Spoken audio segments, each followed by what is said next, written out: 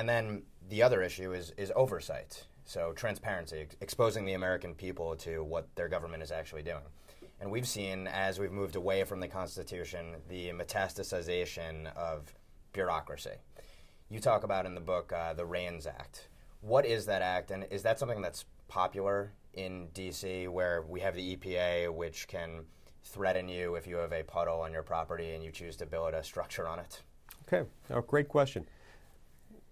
Article 1, Section 1, Clause 1 of the Constitution, the first operative provision of the whole thing, says that all legislative powers herein granted shall be vested in the Congress, which shall consist of a Senate and a House of Representatives. In other words, the Constitution is providing right at the outset, right up front, if you want to make law, you've got to do it through Congress. And these members of Congress will be chosen in 6-year terms in the case of senators and 2-year terms in the case of representatives. But lately, as I explain in the book, most of our laws are written by men and women not of our own choosing. I have these 2 stacks of documents in my office, as I describe in the book. One stack is 11 feet tall. The other one is just a few inches tall. The first stack, 11 feet tall, consists of the 80,000 pages of the Federal Register for 2014. The Federal Register is, of course, the annual cumulative index of federal regulations as they're promulgated, as they're released for notice and comment. 80,000 pages in 2014.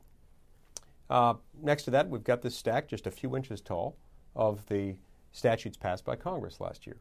So this is a problem because most of our laws are no longer made by men and women of our own choosing. It's a problem also because, as James Madison pointed out in Federalist number 62, it will be of little benefit to the American people that their laws may be written by people of their own choosing if those laws are so voluminous and complex that they can't be read and understood by the people. Well, here we've got complexity. They're exceedingly voluminous, and most of them are not made by men and women of the people's own choosing. We've got to turn that around, and so that's where the Rein Act comes in. The Rein Act, of which I'm an original co-sponsor in the Senate, stands for Regulations in Need of Scrutiny.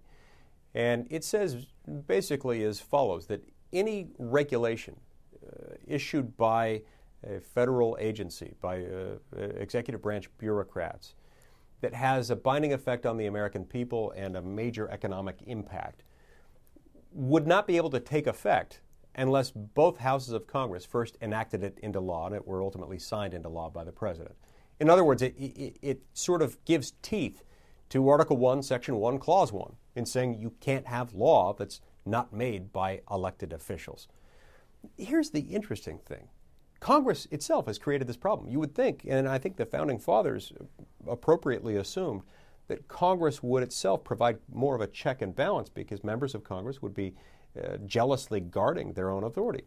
But in the last few decades, that has ceased to be true. In the last few decades, what has happened is that members of Congress have been seeking this sort of holy grail for public officials, where you get all the credit but none of the blame, where you get all the credit for coming up with these lofty, aspirational goals that you put forward in legislation, but you don't have to take the heat for the details that are likely to cause those affected by them a lot of concern.